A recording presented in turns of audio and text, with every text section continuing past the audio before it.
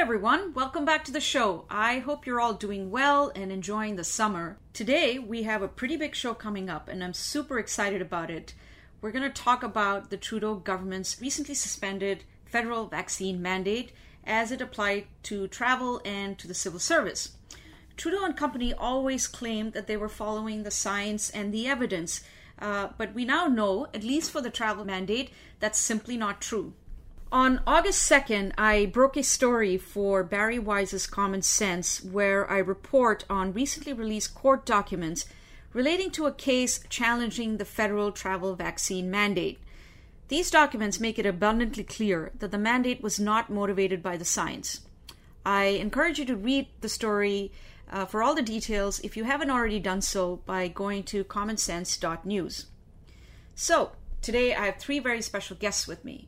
I'd like to introduce you to the two plaintiffs in the case, Sean Rickard and Carl Harrison, and their attorney, Sam Presvelas. I'm delighted to have them on the show. Both Sean and Carl were born in the UK and came to Canada as immigrants many years ago. They're both entrepreneurs, and they were both pretty upset about the travel vaccine mandate. They felt it was unjust and wanted to challenge it in the courts rather than lying down and just accepting it.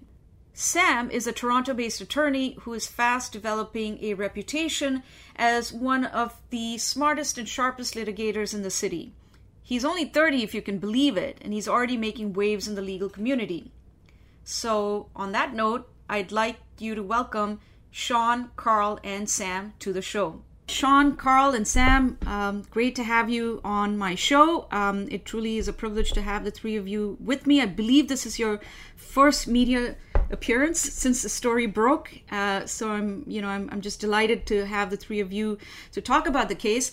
I want to start with Sean and Carl. I want to ask you what motivated each of you to take on the Canadian government and challenge the vaccine mandate.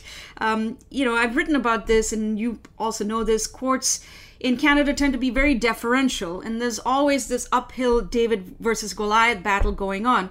So I'd love to know what motivated each of you, and how did you both get together in the first place, and if you could go into how the mandates also affected you personally, that would be great. So, Sean, if you want to start.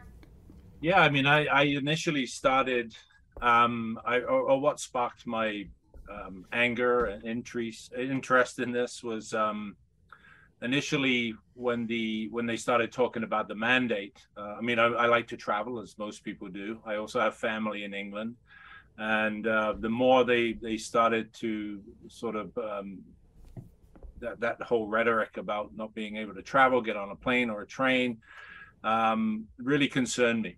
And I spent a lot of time in Cuba fishing and so on over the years. And to me, what they were going to be attempting to do kind of resembled that somewhat.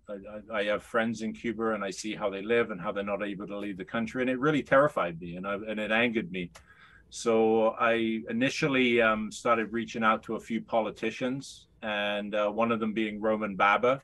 And to keep the story short, I had a conversation with Roman. He was very helpful, very nice man, very supportive, and we had a great chat. And he then put me in touch, or he gave me the contact information for Sam, who we knew. So right after my conversation with Roman, I contacted Sam. We kind of hit it off right off the bat, and Sam was as passionate about this as I was, and we kind of back and forth a little bit on a strategy and how we might do this, knowing that we would need to raise money to go to court in Canada, as you know, and the federal courts is very expensive. Even with Sam's reduced rates, it's a costly process. So I immediately, after I got off the phone with Sam, started at that point a GoFundMe fundraiser, and I think within a few weeks we'd raised about $14,000. And I was promoting it primarily through Twitter at that point. As soon as I started making traction on Twitter, for some reason, Twitter canceled my account. I'm still permanently banned from Twitter. I have no account there, and the same with LinkedIn. But long story short, I got chatting with people online. A lot of people were very supportive. My my followers grew very quickly on Twitter, like ridiculously quickly. I went from like 4 followers, and in 6 weeks I had 7.8 thousand followers, and then my account crashed. But during that time, Carl actually reached out to me through Twitter, and then a lot of people were doing so at the time because of what we were doing. Everyone was worried what was going to happen. You know, if they're not vaccinated, they're not going to be able to leave the country, travel across the country, visit, you know, sick relatives or whatever. And Carl and I got talking, and we eventually, I think it was like we back and forth, I think about 3 times, Carl, on Twitter, right? Through messaging before they got rid of my account.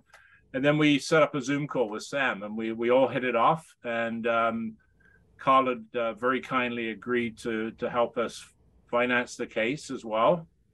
So we, at that moment, again, it was just like a natural, it was a meant to be moment where we all came together and we went off on this journey. And within 2 weeks, we had filed the application with the federal court on December 24th, 2021. And then I'll let Carl tell you the rest of the story. Okay. No. Yeah, I mean, my interest in this kind of probably started in the summer of 2021.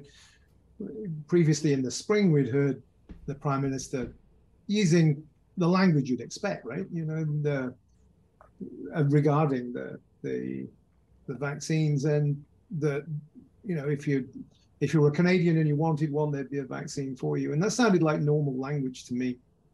As soon as it got to the declaration, you know, the dissolution of Parliament and the start of the election campaign in the summer of 2021, then the language just pivoted. It pivoted 180 degrees and suddenly became very hostile towards Canadians who had probably relied on the earlier words he'd said and had made their choice, and they maybe were not sure yet about having the injections, or maybe didn't want to at all for whatever reason. And suddenly these people became people that no other Canadian would want to sit next to on an aircraft, and the language became very hostile. There were a couple of speeches I noticed he did on the stump when he was out campaigning. And coming from Europe, you know, we've kind of heard this sort of language before from leaders there. This, you know, you don't expect to hear it from a Canadian Prime Minister, I don't think. I think that was the first shock that really, you know, rattled me, was hearing those words come out of the mouth of the Canadian Prime Minister, that sort of hostility. Whether it was a campaign tactic or whatever, I don't know. But anyway, he decided to do that and did it. And I thought, well, this sounds like a very bad idea that they're going to bring in. So my attention was up. And then when they brought it in, I think October, November of 2021, then clearly it was, you know, you have 3 choices. And, you know, with these political policies that, you know, that attacking and hostile political policies, you can either accept them, you can fight against them, or you can leave, run away. Maybe there's a blend of those. But I thought, well, I brought my family to Canada. I fell in love with Canada in the 1990s, and I brought my family to Canada 10 years later. Didn't see any reason I should be running away. I'm not prepared to accept that kind of blatant discrimination against Canadians, including myself. So the option you have is to do something and fight. And we're not in the political sphere. Direct action and protesting is another one. You join in with everybody else and do that. But some form of legal action is the third strand of that. So I thought, well, I've done that before. I've taken legal action before in not same circumstances, but have some experience. So I thought at least I can bring that. And on Twitter, I saw Sean's words, and his words resonated very much with me. At that point, I didn't know he was an ex-Brit. I'm actually, just to clarify, I'm still a Brit. I'm a permanent resident here. So I've been here 35 years.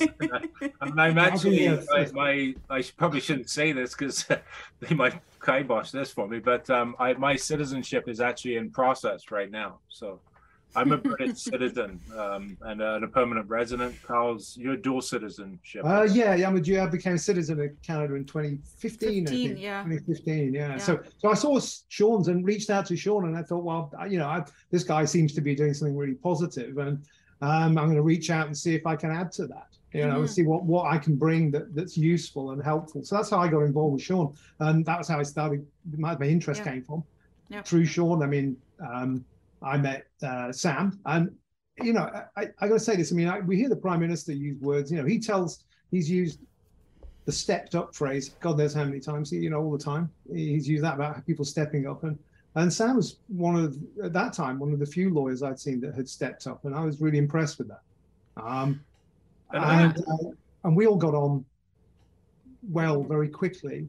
Yeah, I can see that in my interactions with the three of you. So that's how I got involved. I offered to finance it with him. And, I think another important point was that the fact that had me worried and again scared even to an extent was nobody else was doing anything. There were no politicians speaking up about this.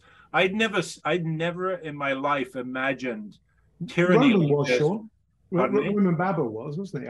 Roman. He was one of the only people. That's Roman I had the conversation with. So I exclude him from that because he was very helpful. But in general, in the media, any of the political parties were really doing nothing. And I felt that somebody had to do something. No matter how we did it, we would make it happen. And we kind of did. But that's concerning when you've got both the opposition and the governing party, and nobody's speaking up about it. Like, where were the Conservatives? And anyway, we won't get into a political argument, but that really worried me. No, that's it was pretty worrying, and I was also really taken aback by the fact that unions in this country backed the vaccine mandate. It's extraordinary. I think in the UK, for example, the unions vehemently opposed the whatever mandate was being proposed. But here in Canada, everybody was just in lockstep with the government. But I want to turn to Sam here, and Sam, I want to ask you, how did you get involved in this case? What's the backstory, and what drew you to this particular case as something you wanted to champion? Actually, for a while, I've been wanting to take on a travel-related case. And the first travel-related case that I wanted to take on was the hotel quarantine. And quite frankly, actually, the hotel quarantine case is the case that for the first time ever piqued my interest in public law. I'm not a public lawyer. I'm not a constitutional lawyer. Quite frankly, I think constitutional law is my lowest grade in law school. So I'm a corporate commercial litigation lawyer, and I just deal with businesses and I deal with real estate and so on and so forth. So I'm not in, I'm in Terra Nova here with respect to these types of constitutional challenges very much. But having said that, there's a lot of principles I apply in what I do with my, corporate commercial files here, and hopefully that will bear some success. But I got involved because at a certain point, I felt that there was a disconnect between the public health measures that were being taken and the degree of risk as I understood it. Now, I'm not a doctor. I'm not qualified to speak about, the degree of risk of COVID, but as a lay person, I'm qualified to form my own lay opinion on it. And that's exactly what I did. Mm-hmm. And then when they started targeting the transportation sector in what I felt was a fairly disproportionate way, and then it escalated to the point where, as a Canadian citizen, the government is telling Canadians that they need to go to a defined location for a defined period of time. That's kind of, I felt like we're kind of sort of crossing the Rubicon there. So that's really what inspired me, I guess, to start getting involved in these actions. And in fact, for the first time ever, in a long time, I should say, actually, as I proactively reached to Roman Babber's office. I said, look, I'm a lawyer. I don't know how many lawyers are contacting you, but if you have people that have cases with respect to the hotel quarantine or other interesting kind of public interest cases, I'm happy to help out. And so, Roman was great and facilitated that connection. And even though I did not get the chance to do the hotel quarantine one, I'm very lucky to get the chance to do this one. Yeah, I didn't know that part of the story, Sam. That's funny. It's like it was meant to be.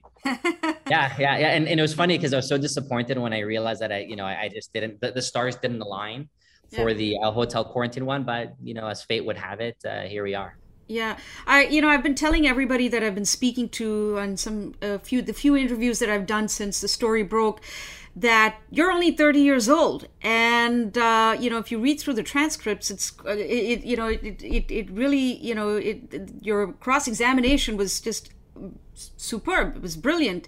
And if not for your cross-examination, I don't think we would even have this information. We wouldn't have this. Because some of these witnesses were very hard to break, especially Little. She's an extremely intelligent person. You can tell that from her responses. So I wanted to ask you about that. I wanted to ask you, and Sam, this is for you, but Sean and Carl, you can jump in as well if you like to answer this. It became abundantly clear reading through the documents that there really was no scientific rationale for the travel mandate. Did this surprise any of you, or is this pretty much what you were expecting from the get-go?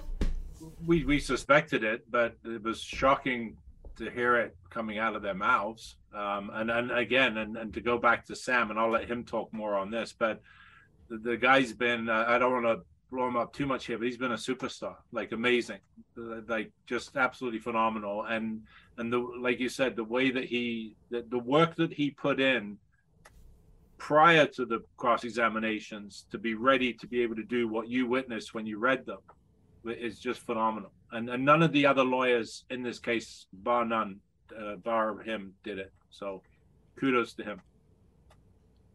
Yeah. I hope I'm getting an award at the end of this podcast.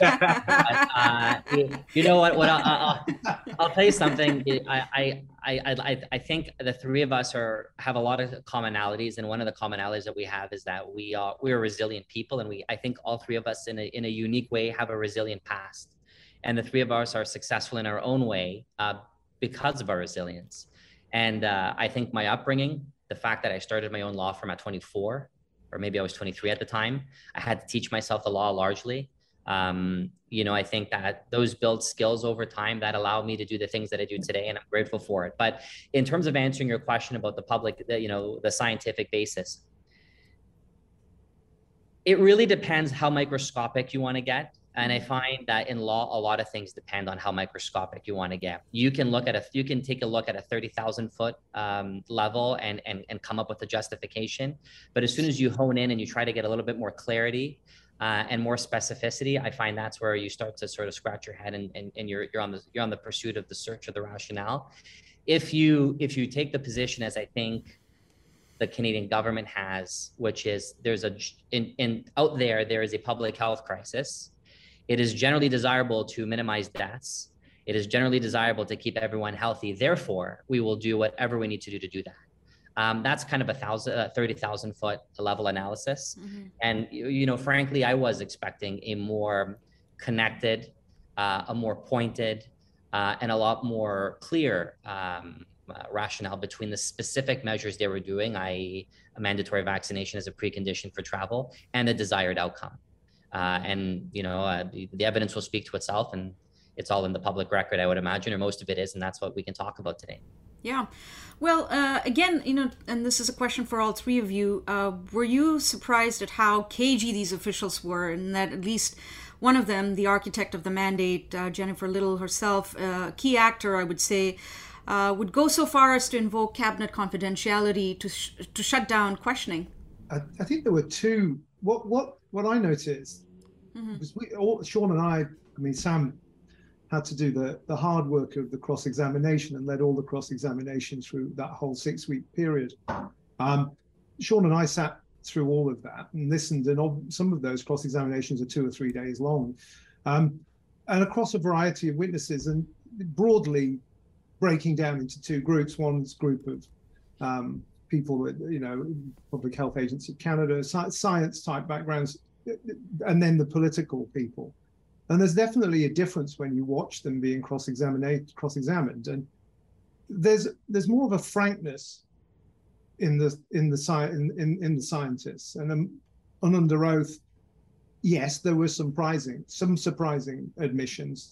Some certainly from Celia Lourenco, who approved all of the vaccines in Canada. Yeah, there are some moments in the cross-examination when you're listening to it that are real sort of wow moments. When you hear people concede. I think you nailed it. Just on but the politicians like Jennifer Little and the others, evasive, trying to use talking points rather than answers. And we watched Sam, probably use 20 questions or 30 questions to actually get to an answer. And you probably read that when the same talking point that, and Jennifer Little was obviously very well schooled in that. And you see that through all levels of the Liberal government. You see that in Parliament, people reading from cards, talking points that are pre-written as answers to questions that they expect to get. Disappointment, but no surprises with the political witnesses. Some elements of frankness amongst the scientists where you could sense maybe some of them were getting something off their chest under oath. Yeah, I don't blame them. Interesting. That's a very interesting comment. I'm hearing this for the first time. That's one way of looking at it. Because, I was reading through the transcripts as well, and, I was wondering, well, I expected them to be a little more sophisticated than this, at least a couple of these people, and I won't name them here, but it was a bit surprising that that they were finally just gave in and just said, look, you know what, we wouldn't have done this under these conditions, for example, or something or the other along those lines. But I realized that the case is before the courts, and at this point, no matter how the case goes, all three of you, in my opinion, have already done a great public service. As I say in my story, in a sense, you've already won. But the fact that we have all this information out there in the public domain, thanks to your efforts, do you feel that at this stage, at this interim stage, that the public, do you get some sense of satisfaction that the public at least knows more than we did a few weeks ago? Wow. Yeah, a lot. I think Carl nailed it there. Sorry to interrupt you, Carl, when you were talking, but he nailed it in the fact that there were it was very distinctive between the expert witnesses and the lay witnesses being the sort of bureaucrats or government witnesses. It was very noticeable. And like Carl said, it came across that if you went in and you sort of drilled them hard enough on those questions, eventually it was like, yeah, you know what, again, maybe it was, what's the word? Maybe they're just sort of just getting it, like Carl said, getting it off their chest, perhaps. And whereas the bureaucrats are very sneaky, very, very elusive to the questions. And these are just my observations. Obviously, we watched every cross-examination. We were the only two applicants that did watch the cross-examinations, and it was very interesting to watch the different characters and just how, again, those two groups of people. That's very interesting. So you were the only two applicants watching the cross-examination. Why did the other applicants not want to participate in the case and the proceedings? I don't know. Maybe they. Do you know? I don't know. Well, we have to ask them. Yeah. Okay, that's interesting. Sam, do you have a sense of satisfaction that these documents are now out there and the case is now getting some attention? Undoubtedly, but I have a bigger satisfaction that two people took it upon themselves to make time in their professional life and in their personal life to make the commitment to do what they've done in order for the public to get access to the type of information that, quite frankly, probably will only ever come from an adversarial context like this. Mm-hmm. The reality is there's a price to play. There's a price to play, and for many people, it's an unattainable price, but it's an important price to pay if we want to continue to have a robust democracy. And I think that what Sean has done and what Carl has done is a big service to the country, quite frankly. Yeah. Well, that leads me to my next question, and really any one of you can answer this. More broadly, what do you think that this mandate tells us about the state of individual liberty in Canada? It's been suspended, but they could bring it back, and we've been told that they could potentially bring it back. Where do you think we're going, and are you hopeful for the future? I think that's such a good question. I mean, and that's so prefacing it with something from your previous question. Yes, there's a sense of satisfaction that this is out there, but neither Sean nor I nor Sam are in this for sort of fame and glory. I think that the question this question, I mean, the case has much broader implications, as you realize, and I worry that the lack of real mainstream media coverage in Canada has left a lot of people in the dark about what these mandates were really about. And I think that was a government tactic, was to prevent people from getting all of the information. And it leaves all Canadians on a slippery slope, frankly. That if the government's able to create this kind of discrimination in this instance against 6 or 7 million Canadians, who just on the basis of a completely routine health choice, then if they're allowed to get away with that, if they do get away with that, if Canadians find that acceptable in some way, then in the future, there's a very serious risk that that same kind of policy comes back in different ways. And it's usually foolish to watch another person be persecuted, imagining that might not be you. And I think all the three of us feel that the case is very important. It's very important to be heard, and we hope that happens. And it's fantastic and very important if we can win it. And it's very important that the information gets into the public domain, so that if at least some more Canadians start to realize a little bit more about the background to this case, the policies, the risks to them, the risks to their freedoms going forward. So it's not just it's not only about people who chose not to be injected, right? It's about everybody, and it's scary. It's a scary thought. It's a scary thought that this mootness motion could potentially, which I'm sure we'll get into in a minute, could potentially have all of these 4 cases dismissed. And the thought of that happening, as I said, it's a scary thought. So I think, mobility rights are so fundamental to human, dignity and integrity. Sean and Carl and I had a conversation a couple of days ago. We were trying to think of a circumstance in which it might ever be acceptable to really restrict someone's mobility, absent than the obvious. Somebody might have a criminal records, so on and so forth, extradition, these types of not outlier cases, but obviously not what's being contemplated in this discourse, right? And frankly, I couldn't imagine one, because the second you start limiting an individual's ability to move, whether it's for a pandemic or war or whatever the case might be, it's effectively the government telling you, we know better than you where you should be going. And I don't think that's an outcome from a political philosophy perspective that should ever be tolerated, because I don't think that can ever be true. Certain measures need to be taken for people's protection and safety. And there's many instances where the state does know and is acting on great information and acting, for the collective welfare of people. And you have to make some compromises day to day that are practical. But asking people to make an irreversible decision as a precondition to enjoying one of the most fundamental human rights I think we have on this planet, certainly in a Western democracy, that gives me a lot of pause for concern.